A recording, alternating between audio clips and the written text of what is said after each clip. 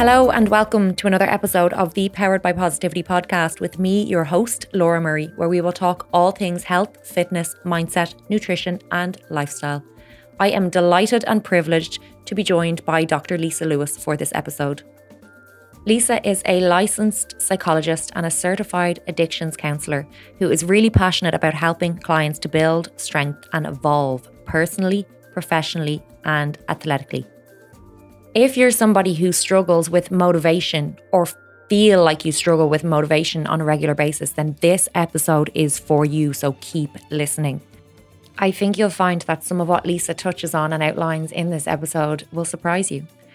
And I know that it will help you to achieve your goals in whatever your endeavours are.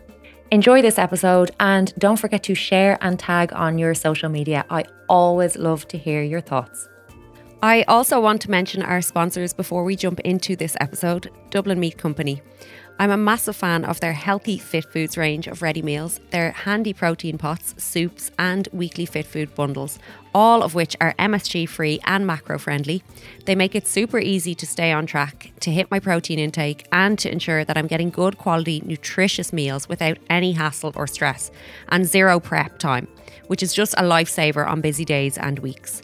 Check out dublinmeatcompany.com to order click and collect from any of their 6 shops in Dublin and Drogheda, open 7 days a week. You can also order for delivery straight to your door across the nation. For 10% off your order, enter the code LauraP at the checkout. Eat well, live well.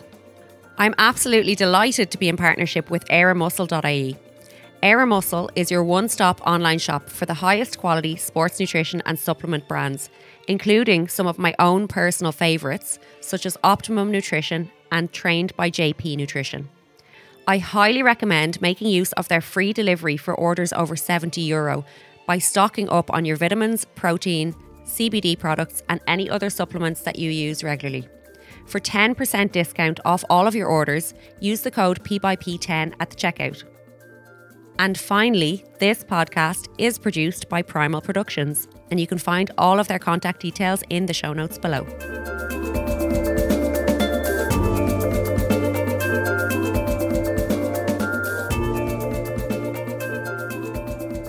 Dr. Lisa Lewis, hello and good morning.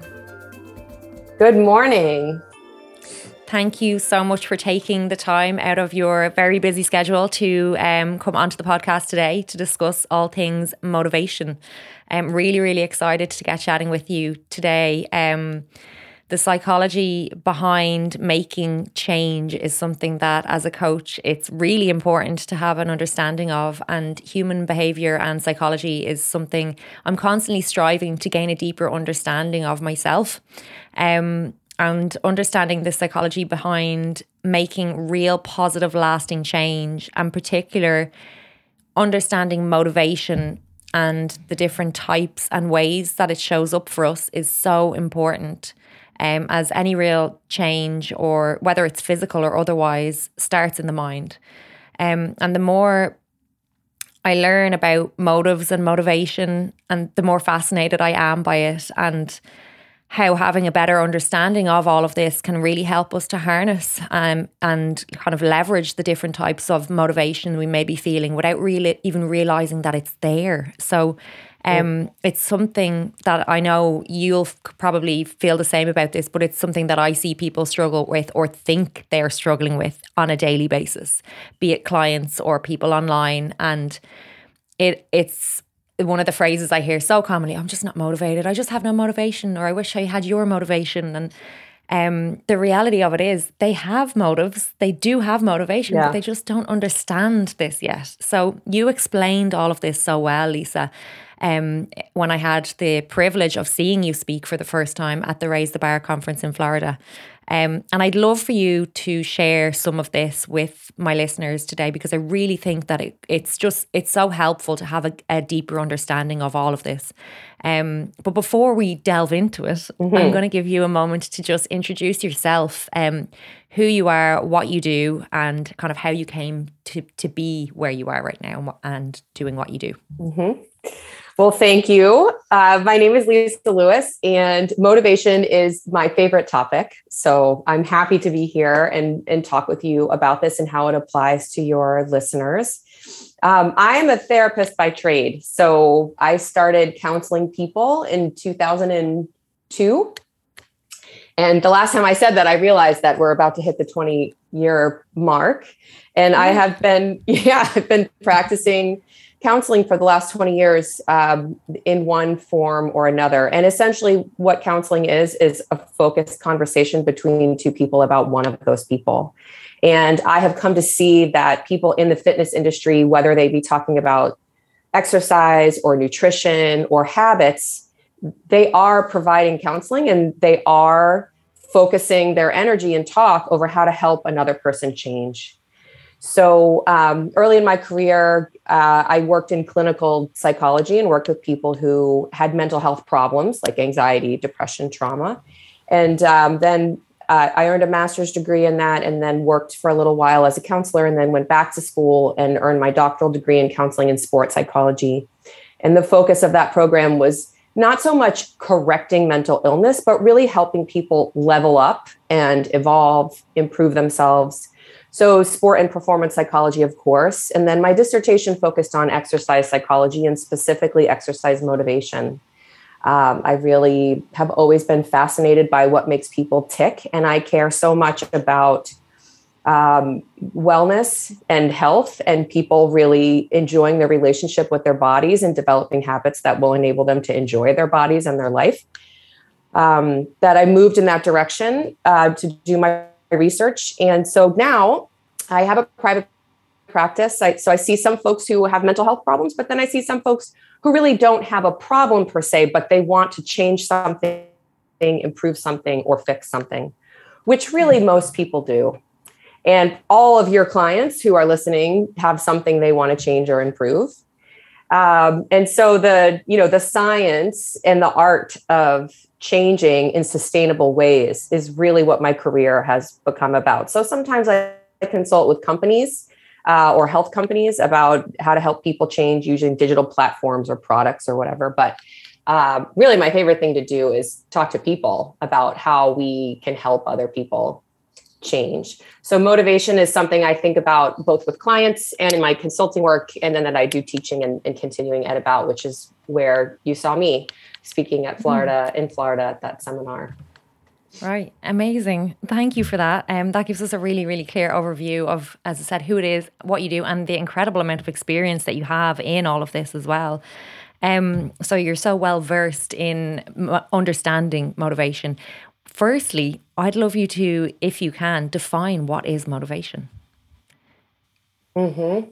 So motivation is an energy. It's a juice, if you will, that determines the direction of our energy, of our behavior, and its persistence over time. So if you think about fuel or gas being in a gas tank, that is motivation. And motivation really determines and drives all of our behaviors, everything from brushing our teeth to paying our taxes to eating right and exercising, so on and so forth. And one of the things that people focus on when they think about motivation is how full the tank is. And you mentioned clients saying to you, I don't have motivation or I lost motivation. And in fact, that is usually not the case, particularly for people who are complaining about that. So if they're frustrated, if they're complaining to you, DMing you, talking to you about wanting motivation, that is motivation. That is energy. And so the important thing to understand about motivation is that you have more than one tank. You have many different tanks or sources of fuel, of energy. Different qualities, different types of motivation. And when people say, I'm not motivated or I lost motivation, and they're complaining about that, I think most of the time what people mean is they don't have intrinsic motivation. Like they're not like internally feeling this excitement about, prepping their chicken breast for the week or getting their steps in. And intrinsic motivation is fabulous. It's a motivation to do something that is purely for the internal state that gets created. So if you think about being in the zone or being in flow, that's great. And in sports psychology, we talk about intrinsic motivation a lot. But when it comes to exercise and health behaviors, a lot of those things that we need to do to take care of ourselves are not intrinsically rewarding. So doing your foam rolling, no, they're not fun. They're things that you got to do. And so I think we really lose people. And I think people like judge themselves, criticize themselves, or drop out and quit by thinking that what we should all have is this like intrinsic drive to exercise. Like this enthusiasm that just doesn't ever drop to do our workouts and to hit our step goal and to eat right. And, when they're not feeling that excitement or that enthusiasm, they feel like they're failing almost. And then it's like, oh, well, what's the point? Mm-hmm. So how do we overcome that? So the number one thing to do is to start where you are. And one thing I try to do with folks is to do a little motivational inventory. Like, let's check up there in that noodle and see what motives you do have. So if, let's say, a client DM'd you or emailed you and said, I don't have any motivation, or I lost motivation, I'm so frustrated, I want to be like you would say something like, well, tell me more. Like, you're calling me, you're emailing me, you care. What is it that you care about? What do you want? And usually what you'll get out of that are some motives. So I want to take better care of myself so that I can show my kids and I can be a good role model for being healthy. Or every other woman in my family has had a stroke or heart disease by age 50, and I don't want that for myself. I really want to change that legacy in my family. So those may not be intrinsic motives, but those are really good motivations that you can harness and leverage to help people engage in behaviors. And then some people might not have very much. They might say, well, my wife said I've got to do something because she's tired of seeing me sitting on the couch and eating cheese and getting heavy. Well, if that's not a good reason. Or, I've had clients who are like, I've had a handful of men who are like, I love drinking beers and I love, on the weekends hanging out with friends. And here in the US now, like craft beers and microbreweries have become a very big deal. And so those beers are very calorically dense, and so I have worked with more than a couple of men who are like, I don't really want to exercise, but I want to drink beers on the weekend. And my significant other has basically said, you've got to do something about yourself. And that is perfectly fine. That is. So like, that's your motivation. That's like essentially, okay, if you're not motivated to work out, but that if you work out, you can have a quiet life and have your beers at the weekend. And that's your motive now. Mm-hmm. And so number one, start where you are. And number two, keep in mind that motivation can develop. It can become more internalized over time. So even if you start with a really external, extrinsically motivated goal, like I want to lose 20 pounds because I want to look good when I go to my high school reunion, leveraging that motivation and focusing on that and remembering that as you're doing your thing will help you to engage. And as you're exercising or getting your steps or doing your meal prep, and you start to see results and you get other results like sleeping better, having a better sex drive, having better self-esteem, as those other things keep going on, it's actually going to enhance and evolve the way you are motivated. So you might go from, I don't care, I'm just in it to lose the weight, to, you know what, on days when I exercise, I feel better about myself. I feel proud of myself, and then that's a little bit more internal. And then as people continue, maybe they start doing things like, well, now I want to do a body weight pull-up now that I see myself getting stronger, or now I want to be able to deadlift 100 pounds or something, where you start to hear different motivations. You start to hear more internal motivations. And as coaches, any coaches that are listening, that's the stuff you want to grab onto, because it's the sign that the motivation is becoming more intrinsic, more internal. And the more internalized it is, the higher quality it is. And why does higher quality matter? Higher quality motivation is related to more enjoyment and more persistence around the activity. So you're more likely to do something when the reasons why you do it are more internal and autonomous. Right. So And the results are therefore going to be better. So, yeah. Yes. And the results are going to be better and people are going to be happier doing it. So everybody knows when you do something for an external reason, like getting a reward or just to lose weight, you can be kind of miserable while you're doing that. So the word in the literature is affect, like your affect, the way you feel and the way you think about a behavior is more positive if you're doing it for more internal reasons. So you start where you are, you use whatever motive you have to get into a pattern. And then as that motivation evolves and grows, it's going to grow in a direction that's more and more internal. And then you've got intrinsic. That's right. Mm-hmm. Absolutely. And in terms, so assessing your motivation, I suppose, is number one, is key. And that is something that I do with every single one of my clients or anybody that I speak to who wants to make change or, they come and they're frustrated. They don't know where to start. They think they have no motivation. But they know they want change. So that is number one. That's their motivation, is the fact that they know they want to change.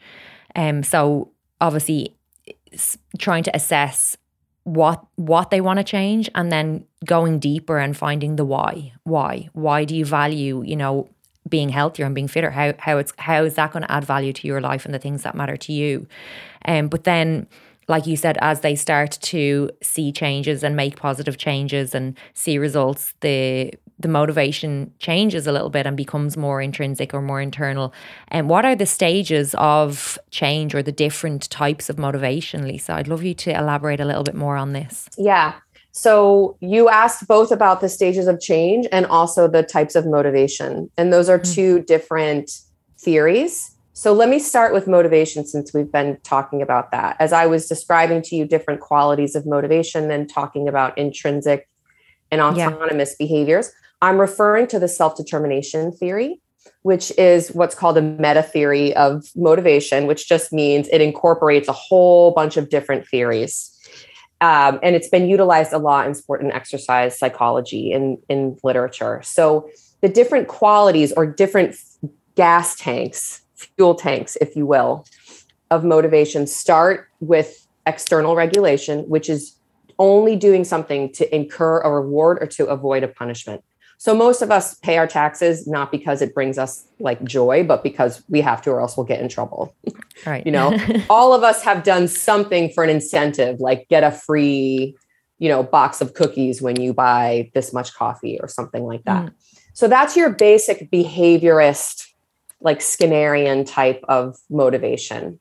The more next step of a little bit more internalized motivation is called introjected regulation. And it sounds fancy, but basically all it means is there's a feeling that you either want to get or avoid. And that feeling is internal. However, it's kind of injected or forced because of the social context. So for example, people who say, I really didn't want to work out. I really kind of wanted to cancel, but I knew if I did that and I didn't show up, that I would feel guilty. Like I would feel like I let you down as my coach, or the other girls at the gym who go to the Zumba class with me, like they'd be like, where's Lisa? So in order to avoid feeling guilty, maybe they worked out, or they might say, I really didn't want to train, but I knew if I did it, I would feel awesome and I would feel good about myself. So to avoid guilt and shame or to incur pride, that sense of accomplishment, that is that introjected regulation. And it has limited usage. Like this will die off over time. As everybody knows, like guilt doesn't keep you on track very long at all. But if that's where you're starting from, or if a day here and there, the only reason you exercise and drag yourself to the gym is because you feel better afterwards, you still got through that day and you got your exercise in for that day. So I never want to dismiss that type. I just want to say you cannot, and everybody who's listening, who's ever struggled with like weight loss or exercise behavior knows you cannot rely on guilt or pride alone to get you persisting over time. Absolutely. Mm-hmm. The next little bit more autonomous, little bit more internalized form of motivation is called identified regulation. And this is quite commonly a motive that people will describe when they're getting started with a behavior change, like quitting smoking or exercising or sleeping better or eating right. And identified means they don't enjoy the activity per se, but the outcome that they would get out of it is congruent with their goals and their values. So I hate exercising. I don't like sweating, but I want to have a healthy heart to avoid having a heart attack or a stroke, or I want to set a good example for my kids. I want something out of it. Right. And identified regulation is really important because even though they're not doing it just for the state that gets created, even though they might say, I hate exercise, the thing that they want is in alignment with their morals and their values and their goals. And that's internal. So the exercise or the food prep or the quitting smoking is a means to an end, but the end is really important. Right. So the necessary things that they need to do is good. They're going to make sure that happens. Mm-hmm. And often I'll see this with people who will talk about this a lot with folks who have an injury or who've had a surgery, who've had some kind of setback, and the way that they're going to recover is to do exercise. Like often physical therapy is, doing corrective exercise or rehabilitating, or I've worked with a number of people who need to lose a certain amount of weight before they can have a surgery. So they don't want to engage in the process, but they want the outcome. And the outcome is a really important motive for you to be keeping in mind so that you can keep your eyes on the prize and keep your behaviors, consistent with that outcome. Yeah. So I like identified regulation very much. And then the most internalized form of external motivation, so as close as you can get to intrinsic without being intrinsic motivation, is something called integrated regulation. And integrated regulation, I personally feel, is the gold standard in health-related behaviors, because what it means is that the behavior, whether it be how you eat, how you exercise, how you sleep, is part of your personality. In other words, the behavior is integrated into who you are as a person. So whenever somebody describes an activity and puts ER at the end of it, that's a good sign. So if they say, I'm a runner, I'm a skier, I'm a CrossFitter, what they mean is that behavior is part of me. And so even though that behavior might be hard or unpleasant or really difficult, when they do it, they feel like they're being them, that they're demonstrating their personality, that they're demonstrating mastery, that they have these skills that are congruent with who they are as a person. Awesome. I think a lot of us in the fitness industry have this type of motivation. Yeah. And so we do a lot of things that we don't really want to do, but we do them because they're part of us. And I think where we get in trouble as people helpers is to expect newcomers to have that or to adopt that. But it takes time or even to understand to build something. Yeah, mm-hmm. Absolutely. I completely agree. And it really does. It takes a lot of time. I know myself, even my own journey, just listening to you describe the different phases there, the different stages of motivation. I went through every single one of those. And now for me, it is integrated regulation. That's where I'm at. I get up at 5 a.m. to go and, hit my step count for the day before I sit at my desk mm-hmm. for the day and to do my mm-hmm. training, because it is part of who I am. It makes up the person that I am. It's so, so important. It's a big part of my identity. And I think that it would be unfair for me to expect my family and friends or other people who just don't get it and haven't come through those different stages and don't have the same values as me to understand that or to feel like that. So it's really, really important, I think, as a coach to understand that people coming to you, starting their journey or wanting to start to make change, don't feel that way and they don't understand it. And I think when mm-hmm. we understand that and try to look at remember where I was when I started and how I felt and what drove me and what my motives were, but also then just really listen to them to help them to understand their own motives so we can harness that. I'll let you continue there because I know you had more to add to that as well, Lisa. And I know that this is something you speak about so much on your social media outlet as well, integrated regulation. I love your posts. You post quite regularly on this as well. And I love them. So if anybody isn't following Lisa already, get on that. But yeah, I'll let you continue on that. So integrated regulation. Yeah, I appreciate you interjecting because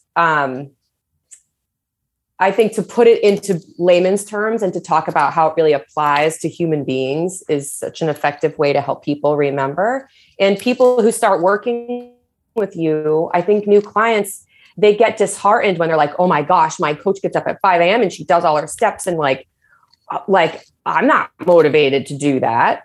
Well, maybe you are, but it's not integrated regulation because you haven't had the opportunity to get your reps in, to get to a place where it's part of your identity. So the example I like to give for people that's not athletic or exercise is to think about a musician. So I've heard the story many times of people who play the piano, for example, that when they were 4 or 5, their mom and dad dragged them to practice and they hated going and they hated practicing and they wanted to quit and it was really hard.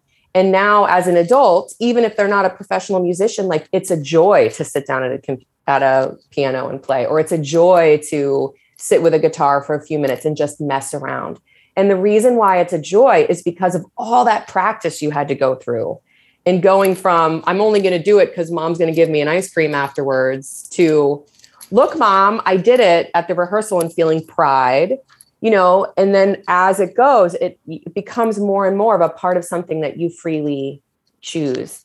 And so if we want people to get to a place where they freely choose to do not that enjoyable health behaviors, we have to bake it into the crust. We have to help them through the journey of it becoming more and more integrated. And so we cannot just say, you need to, be inspired by this influencer on Instagram and just poof, change your ways one day and want to do that, because that's not the way it works. And anybody who's ever raised a baby or has trained a pet knows that you have to start with reward. You have to get lots and lots and lots and lots of repetition in. And it takes a long time before your kid wants to brush their teeth because they want to brush their teeth, or there's probably a million other examples of behaviors that take a long time to become something and it is we want. It's so true. Like using a reward like that can really work. I have a client who had made a commitment to do a certain amount of runs over a 3-month period, and she achieved this, and she had set herself a little reward that she was going to buy herself a new pair of Lululemon leggings that she really, really wanted, and she got them, and then she was like, that was great. Now I have my new leggings, but I want to set myself another target now. And the new target, there's no reward. It's just because she wants to see herself achieve it now because she knows that she did it last time and she can better it. Bingo. So it's incredible. Bingo. I think using rewards like that, it's okay to do that. It's not just for kids or dogs as well. Like we can use them for ourselves if it's going to help create that initial motive and help to spur us on then when we do start to see change and start to see other positive impacts on, achieving what we set out to achieve in the first place. Mm-hmm. That's a fabulous example. In terms of, you mentioned there just while you were speaking, inspiration. What is the difference between, or is there a difference between inspiration versus motivation, Lisa? Like what would you describe inspiration as? And when people maybe look at somebody, like you mentioned on Instagram, or looking at a fitness professional or somebody else that they aspire to be like and see, oh, that kind of motivates me. What's the difference there between inspiration and motivation in terms of how it can play a part in people taking action? Mm-hmm. Well, I think inspiration touches somebody. It's probably pushing a motivational button. And I would want to know, what button is that pressing? So is that influencer, do they have a body that you want to have? That's one kind of motivation. Are they describing a life and a mood and a mindset that you really want? That's a different kind of motivation. Are they describing benefits or outcomes to their life that you also want? So, inspiration, I think, can trigger your own motives, but they cannot be in place of your own motives. So when coaches say something like, I really want to inspire and motivate my clients, I like to talk about that because your clients cannot sustain themselves on your motivation, on your energy, on your inspiring them. They really need to access their own. So if being inspired helps them access something that's within them, that's great. And I would like to unpack that with a client. Like, well, what is it that you want about what this other person has? And to hear more about that. You spoke earlier about finding your why. Like, what makes you say you want to be like this person, to hear more specifically what it is about? Because just looking at images of that person is not going to help that individual to exercise, 3 times a week, 30 minutes at a time, or whatever their goal is. Absolutely. And like, I think that's something that you've spoken about before, like assessing motivation what your motives are at the start, or helping a client. I think our job as a coach is sometimes confused by clients or potential clients, as we're not here to motivate you. We're here to help you, to facilitate you finding your motives and your motivation, and then to help you put in a plan in place to harness that, and to have systems then that we use those motives to, create systems to get you closer to what it is, the outcome goal that you want. And, people, I've had texts from clients before saying, I need you to motivate me more. I need you. I loved that text you sent me yesterday. It motivated me. But it's like, okay, but I can't be here to hold your hand every single day and every step of the way. We need to sit down and talk about why you want to do this for yourself. And if it is something that you actually want for yourself, or if it's something that you've been told that you should be doing, what is it that you actually want for you and why? And then reassessing that as we go as well. Like you said, if you're being inspired by somebody, having to think about why that is, and what it is that you see in them, what qualities that they have, whether it's a lifestyle, whether it's a body, whether it's, certain skills that they have. But why do you want that for you? And always bringing it back to your own values and what matters to you. In terms of the different stages as well, Lisa, what the highest stage is integrated regulation. Is there anything beyond that? So what's beyond that, if you think the most autonomous, least controlled, is intrinsic motivation, which means the only reason that you engage in the behavior is for the internal state that gets created, or the feeling of effectance. And effectance basically just means like that feeling of kicking ass, or being in the zone, or being in a flow state. So it doesn't have to be sport. Like, there's some people who love to bake and they don't eat what they bake. They bake all these gorgeous things and then they give them away just because they never understand that. Never, no. Yeah. But that's their zone. That's their thing. Or people who are runners will often talk about like being in the zone, or people who like enjoy climbing, or whenever I see somebody, I live in Boston, and when I'm on the T, which is our subway system, I'll see people doing like a Sudoku puzzle or a crossword. And why are they doing that? They're not going to get any reward out of that. They're just doing it for like what it's like to engage in that process. And so intrinsic joy and motivation is really, that's like putting the sugar on top. It's always going to be rewarding. It's always going to be motivating.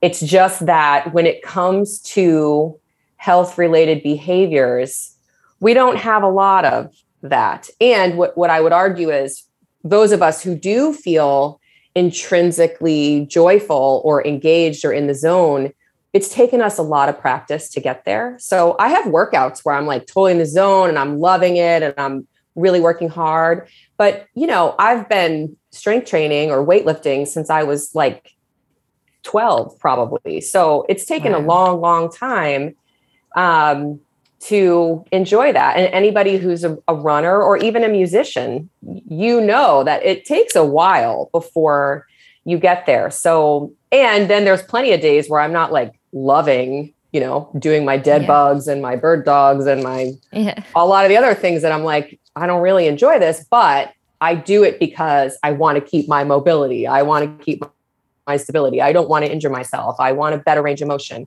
I identify all these other things that I want. So it's a symphony, really. I think people need to consider that you can use any of these tanks. If you get up one morning and the intrinsic motivation tank is full and you can't wait to get after it and you're excited, that's awesome. But if it's not, that doesn't mean you don't have motivation. You probably have some juice in the other tanks. So how can you identify that and leverage that so that you are consistently engaging in these behaviors over time? And if one day you're going because it's really fun, and one day you're going just because you want to eat a brownie later, and one day you're going because you told your running buddy you really don't want to, but you don't want to let her down. Look, you've gotten 3 days in the week where you've done something good for yourself. And then that builds on itself. Having that persistence helps to keep the tanks full. Amazing. That's such a good explanation. And it really, I think that will really, really help to give people a better overview of, you probably do have motivation even on the days that you don't feel it. You definitely do somewhere, but you just got to look a little deeper and ask yourself kind of some deeper questions about what really matters to you. I'd love to hear you talk a little bit more about the self-determination theory, Lisa. I know motivation, we've really kind of went a little deeper on there, but I know you've spoken before about our basic physiological needs of autonomy, competency, and relatedness. I'd love for you to kind of just unpack that for listeners as well. Yeah. So those are basic psychological needs that are universal. So we have basic physiological needs. We need to eat, we need to drink, we need to sleep, we need shelter. And we have psychological needs that are universal across culture.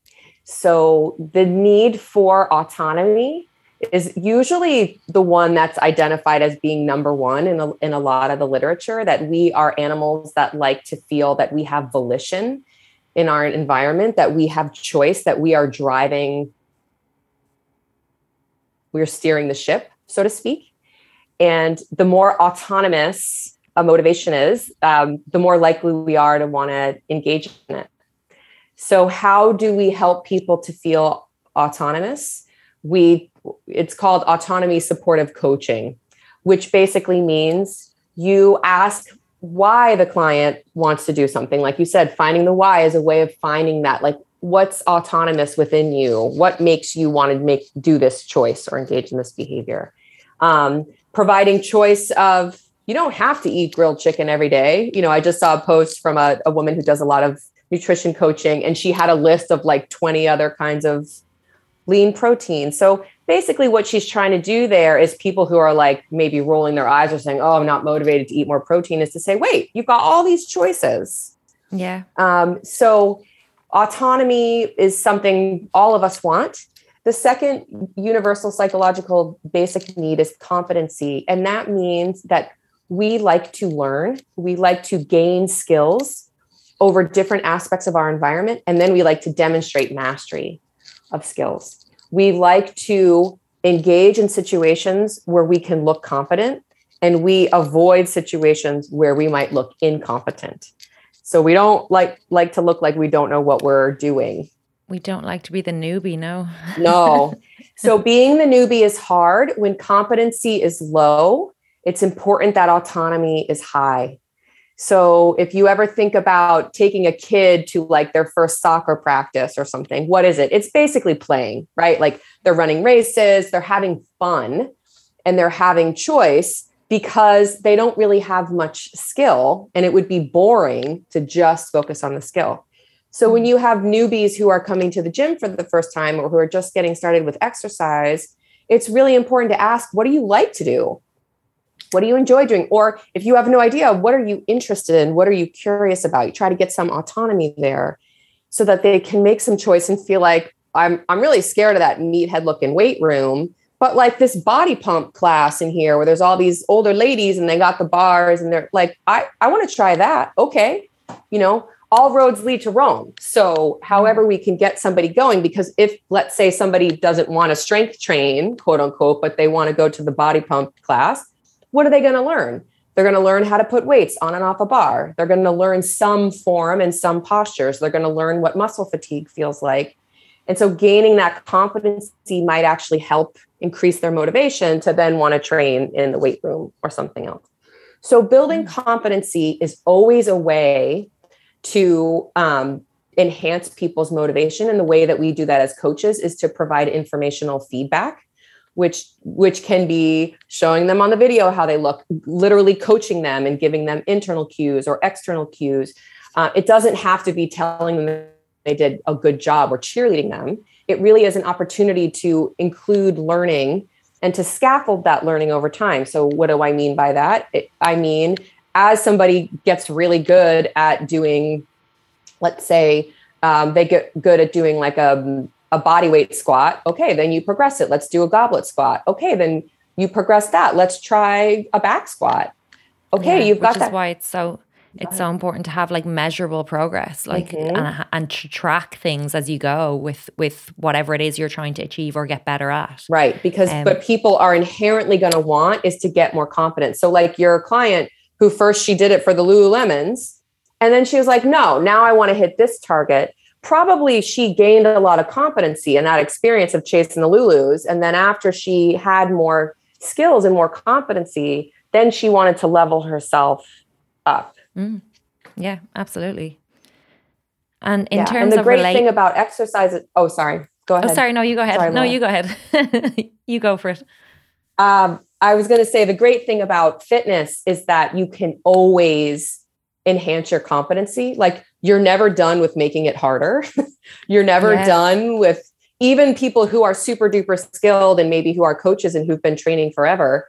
They're always finding new ways to challenge themselves, like deadlifting from a deficit or, I mean, there's so many ways in exercise to enhance your knowledge and your skill set. Your skill. Absolutely. And that's one of the things I love so much about what we do. No matter what level you're at, no matter what your starting point, no matter how long you've been training or haven't been training, we can always improve. There's always more, and there's always more to learn. There's always, we can always get better, which is massively exciting. Like it never ends.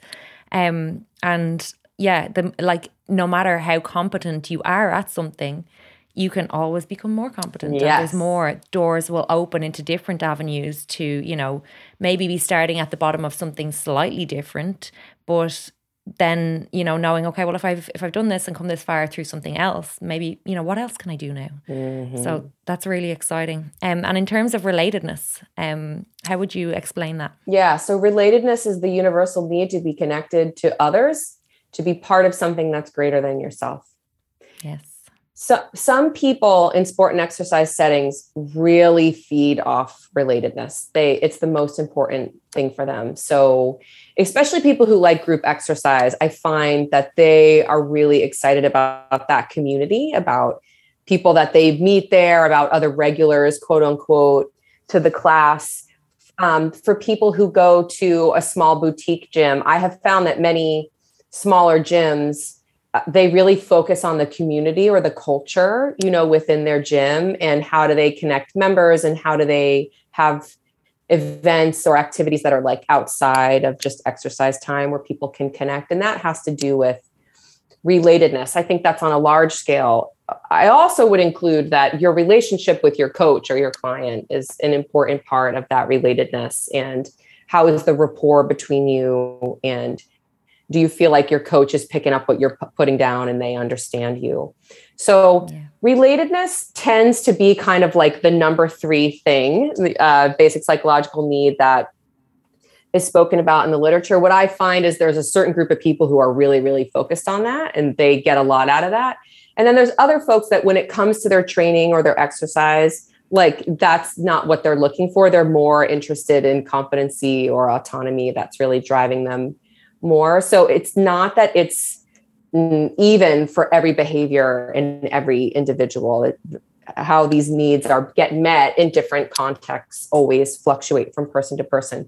But it's good as coaches to have your ears open for what is really feeding that motivation or filling the tanks of motivation. And it's good for clients to know too. So when I've done trainings in the past in person, I've had people write down a bunch of behaviors they do, everything from paying their taxes to getting themselves to the gym, and then to identify like, what do I get out of that? Why do I want to do that? Is it because it's opportunities to learn and get competency? Is it opportunity to just like exercise my autonomy and I'm choosing to do it? Or is it a way for me to connect with other people? So it's nice to be able to have your eye on like, how are these behaviors I'm doing feeding me, nourishing me, and making sure that my tanks of motivation are staying as full as they can. Absolutely. That's awesome. I love that. And it is like, I think relatedness is something that I wouldn't have even thought of in terms of, our needs, like autonomy, competency, I would have really thought about that in relation to strength training and bettering our health and fitness. But the relatedness is hugely important, because as humans, we need that. And it's kind of important for us to know that we're not the only ones struggling, or we're not the only ones striving for better, and we're not the only ones, in a certain situation. So creating some sort of community, or being a part of some sort of community for yourself, and a community of not only just a random community, but a community of people who are after the same thing as you, or have are on a similar journey, like-minded people. And that's something that I really strive to do, particularly with my online community, with online clients, because like that, the modern day human, we're so in our own little bubbles. We spend a lot of time on screens and away from society, particularly through the pandemic now.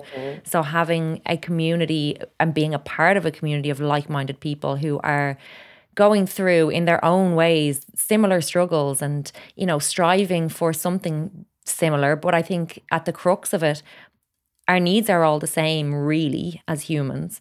And anybody who is on a journey to better their health, their fitness, their well-being, we're all just on different journeys to the same place. We're all just striving to look better, to feel better, to perform better. And I think when we realize that, we can all kind of help to lift each other up. So the relatedness part of it, and hearing you speak about that, has been so important, and really reminded me of the importance of this. So thank you. And to piggyback off the point you just made, in the last couple of years, I have seen even more emphasis on Facebook groups, or like communities within communities of, let's have everybody who's working on some nutritional habits be in this group so they can communicate together or check in with one another. Or I work with a nutrition coach who basically has shifted his model to making sure there's at least one group a week where he's got 10 or 12 of his clients talking together. And so it's a way for him really to help them stay motivated, remember what's important to them, to hear what's helping other people, and really to fill that relatedness tank so that folks are staying motivated over time.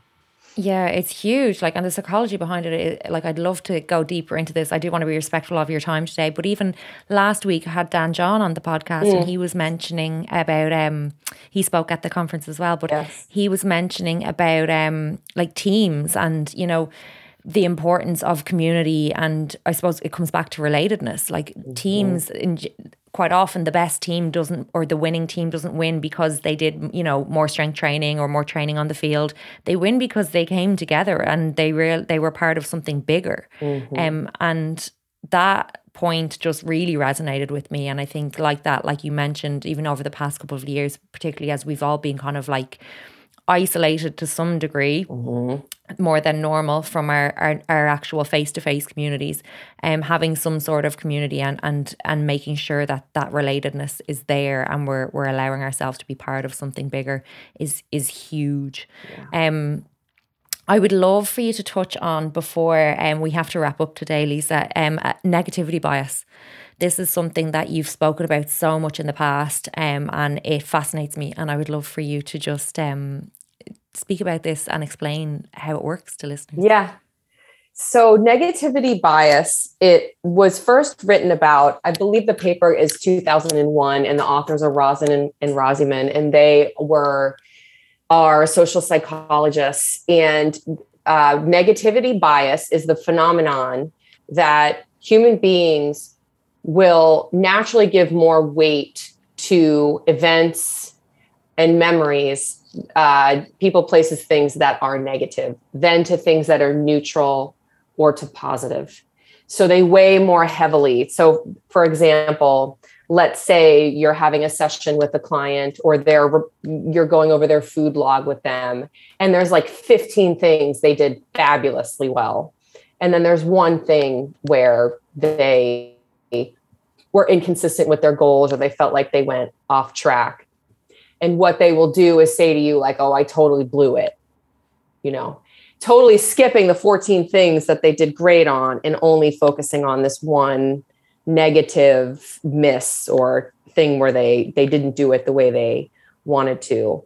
And what I think is important about starting the conversation around negative thinking with negativity bias is that it is a thing. So my slide basically around this says negativity bias. It's a thing. It's real. Mm-hmm. Yeah. And once we can name it, we can say, okay, if we know that negative people, places, things, events are going to be loaded more heavily, what do we have to do then to get a balanced, objective, productive way of thinking? We have to load positive and neutral. We have to add more of that in order to get a balance, because if we it's not going to be 50-50. If you have one positive and one negative, the negative is going to totally take control.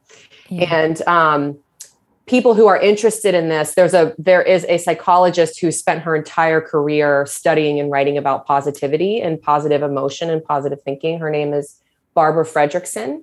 And Barbara Fredrickson wrote a great book called Positivity. And based on her research, she says what you need is a 3-to-1 ratio of positive to negative. That negative weighs so heavily, the bias is so strong that you need a 3-to-1 in order to keep the scales balanced. And really, what I like about Barbara Fredrickson is she is a scientist. She's not woo-woo or warm and fuzzy, touchy-feely. She's done a lot of research in her life. But what she's talking about is how important it is to stay positive. So I think it gives the scientific lens to something that people often discredit. Yeah, which is huge, because I think before even looking at, I know some of the practices that we can actually actively do now to balance that and have that 3-to-1 ratio, positive, negative, is the likes of gratitudes and positive affirmations. And even the likes of gratitudes now only in the past few years have started to be researched by scientists, and there's scientific backed papers now that prove, the positive benefits of practicing daily gratitudes on our human being systems, and they can. Having that backing now proves that, okay, there's real reason behind this. It's not woo woo. It's not something that only hippy dippy people who are burning sage and sitting in circles cross-legged are doing. What are the things that you have found or that people would you recommend to people to practice to kind of find that balance? And also, while we're on that, I know it can be useful as well to lean into the negativity sometimes. And obviously, we don't want to negate negative feelings or that's right. We have to acknowledge. This is something that I'm really passionate about, because my own business name is Powered by Positivity. And I think at times it can maybe be misconstrued to somebody who doesn't understand. It's really not about, completely ignoring reality and negating that there is bad things in life. There are negative things, and that's part of it. It's light and shade. We have to acknowledge all of it, but that we don't have to be controlled by the negative. Mm-hmm. And there are things that we can actively do to feel better, I suppose, and to overcome negativity and negative feelings and the things that, like you said, will take bias over the things that we'll end up focusing on if we allow ourselves. Mm-hmm. But what would you recommend, Lisa, in terms of taking our power back and getting that balance or that ratio a little bit more in balance in terms of the negative, positive? First of all, thank you for reminding me that the name of your business and that we're really kind of touching on your jam right here. And the other thing you said that I really love is this is not about saying that negative things don't exist. It's not about blocking that stuff out. There is room and space and time to talk about negative things. So I really appreciate you saying that. So we're not saying they don't matter. We're saying that they're loaded much more heavily, and that we don't need to spend lots of time and energy focusing because you're already over focused on them. So the way that we can acknowledge them. And then what we're going to do intentionally is spend more time cultivating and what they call hunting for the good. Karen Ryvick, who's a positive psychologist, wrote a book called 7 Habits, I think, of highly effective people, something like that. Yeah. And she says you have to hunt for the good. You have to be on the lookout because the negative stuff is always going to be in your face. So powered by positivity, when I think about that, I think about hunting for good. It means like you are looking for the positives to kind of fuel and energize the journey that people are going to want to go on. And I think that looks very different. It's very individual, which is why, we have strategy sessions and goal setting sessions with people, is to see what's going to work for them. Because I know, I would say like 80% of clients I work with, if I were to say, I want you to do a daily positive affirmation, they would like triple eye roll me, and they would not be on board for something like that. I work with a lot of people who have trouble with addiction, and those folks tend to be like very sarcastic and have a strong sense of humor. And they're just like, yeah, I'm not going to tell myself like I'm fabulous and beautiful and I matter, because that's how they associate it. Right. So I know that's not necessarily what you're talking about, but you have to make sure that you're identifying interventions that people feel would be authentic to them, that they feel like, okay, that's something I could do or something I could say. So if somebody is down with positive affirmations, awesome. If somebody is pushing back about that, I would spend a little bit more time wondering how to tailor that so that it would fit their personality. So for example, a lot of times athletes also, I work with athletes, they only focus on their imperfections. There's a lot of perfectionism going on with really elite level people. And so what I have to do is I talk about collecting evidence or looking at the data. So I will say, what evidence do you have to support the idea that you suck and that you're never going to make another team or you're never going to play again? Let's look at the evidence. Like, what evidence do we have to support that you actually are a very talented athlete? And then I will use their own words. So they'll tell me I made this team or that team, or I practiced this many hours a day, or this coach said that about me. I will help them to gather up the positive evidence and say, based on all this evidence, what should our hypothesis be?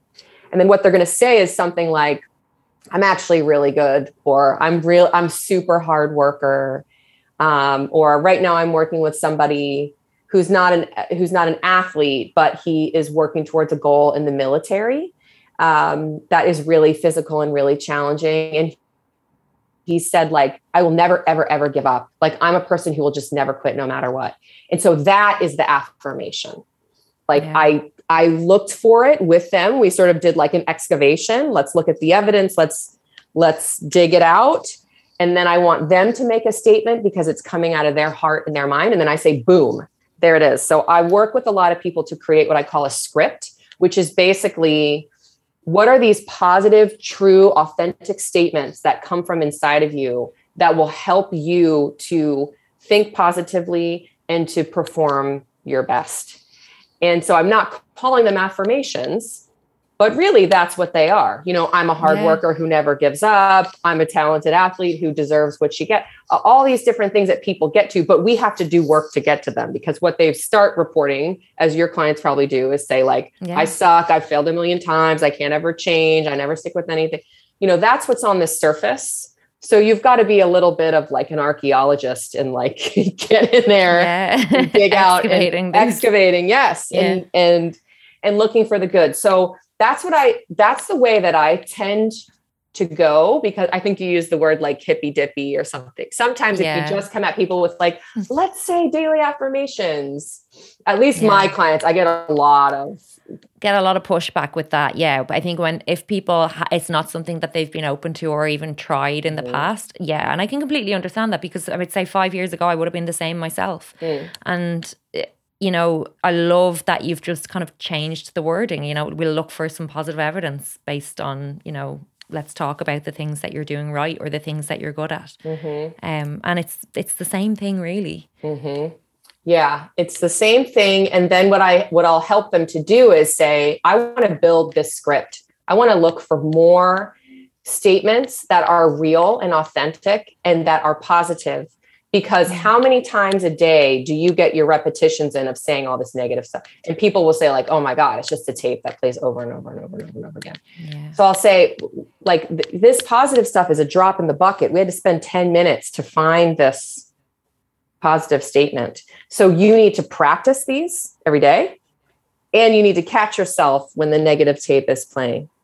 Yeah. So all of this is coaching around using affirmation and stopping the self-destructive negative self-talk.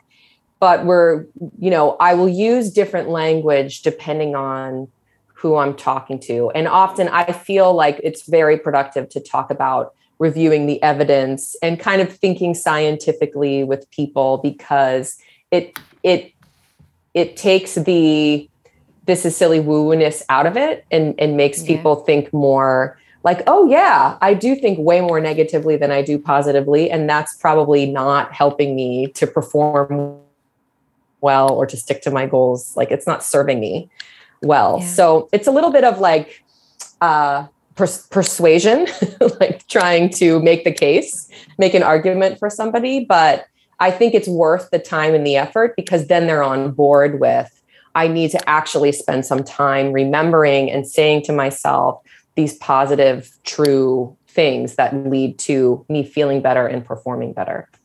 Absolutely. We all need it. And it's so powerful. I love how you reframed that, Lisa. That is very helpful, and definitely something, a tool and a tactic that I'm going to utilize going forward. Before we wrap up, I know we've about 10 minutes or so left. I would love to touch on something that I heard you say in another podcast that I listened to you on a while back. It was something along the lines of you were talking kind of about strength training and the power of strength training in terms of what it does for our mind rather than our body. And this is something that I am so passionate about. You said, I can't remember the exact quote, but the general gist of it was, a good physique is a side effect of regular strength training or regular exercise, which really is for our minds. We do, we should be exercising regularly and strength training regularly for our minds rather than what it can do for our physique. But that's the side effect of doing that consistently and regularly. And I think mental resilience and confidence and self-efficacy, and how physical strength training has a massive positive impact on how we feel mentally. It plays a hugely important role, obviously, in improving our traits and skills such as self-efficacy, our confidence, and our physical strength as well, and well-being.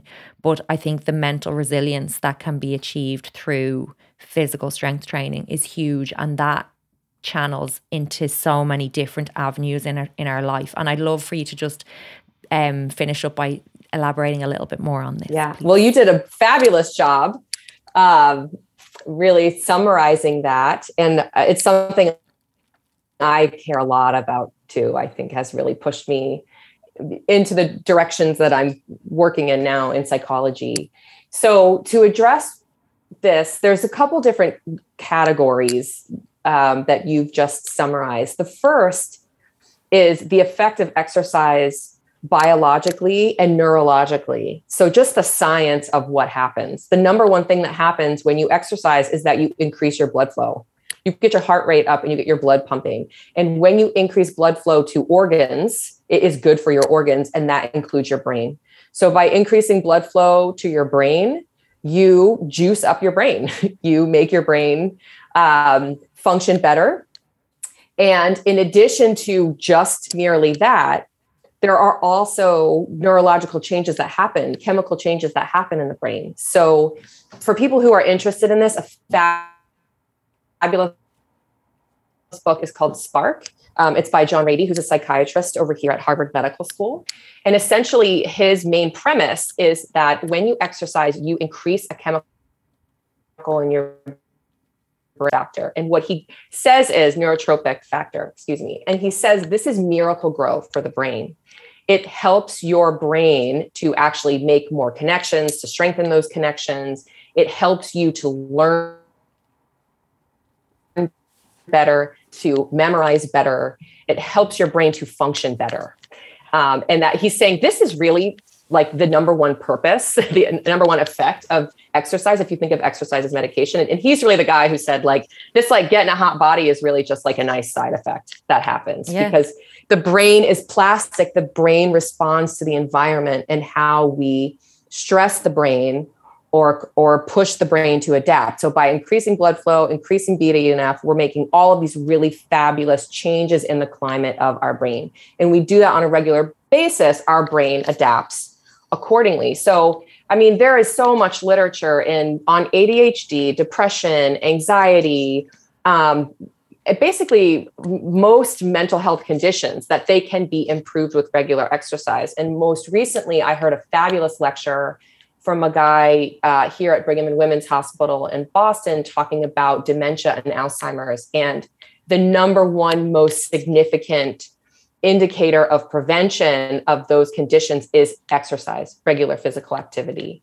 Amazing. If you think about all the different interventions that have been tried and discussed over time, and nutrition was a pretty close second, but basically saying by increasing blood flow to the brain and by encouraging plasticity and adaptation of the brain, you are preventing the changes that can occur from dementia and Alzheimer's in particular. So there's that part of it, just what you're doing biologically and chemically to your brain when you exercise. The other part that you addressed is what happens to your cognitions and what happens to your emotions when you engage in exercise. So the effect that it has on your self-esteem and the way that you think about yourself is not to be underestimated. So when you observe yourself getting up in the morning or going to the gym after work or stopping what you're doing to exercise, you demonstrate a behavior that you admire and that you esteem, and that is self-esteem. We gain self-esteem by engaging in esteemable behaviors. So the more you see yourself do that, the better you feel about it.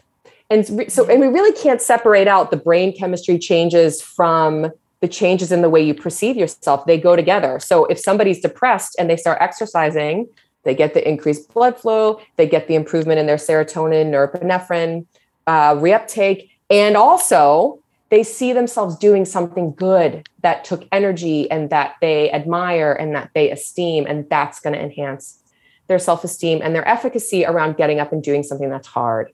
So there's these different categories, but you really can't like tease them apart. They're both happening, and they're both so wonderful. Yes, for your body and achievement of your goals, but more importantly for your psychology and really the health of your brain and your psychology, which basically means psychology means how you think, what your cognitions are, how you feel, what your emotions are, and then how you behave, what your actions are. Amazing.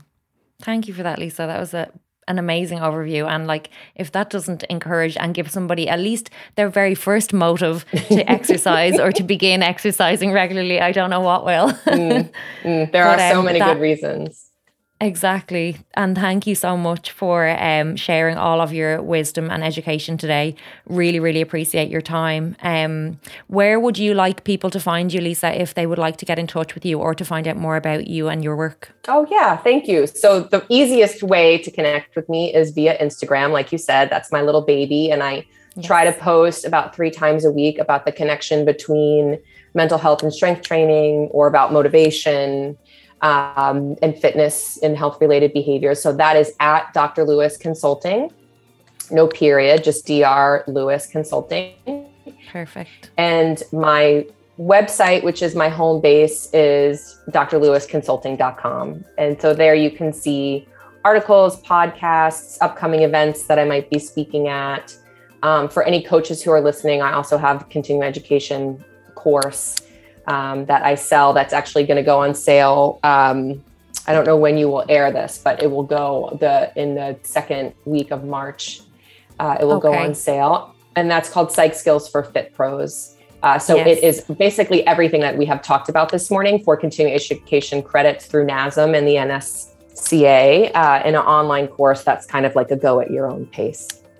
Amazing. So this podcast will be going out mid-March as well, so right around that time. So any coaches interested in working with Lisa, do reach out to her. I will pop all of that information into the show notes below as well, so anybody who is looking will be able to find you so easily. And I highly recommend, if you're not already following Lisa on Instagram, do.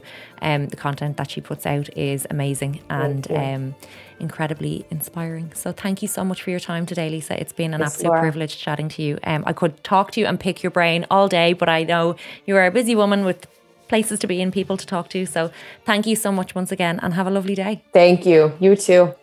Thank you. Great chatting. Thank you as always for listening. Please remember to share and tag on your social media. All of your support is so appreciated and means that I can continue making these podcasts and bringing them to you for free. If you would like to get in contact with Lisa or to check out any of her own work, I will pop her details and where you can find her in the show notes below. Thank you so much for listening and catch you on the next one.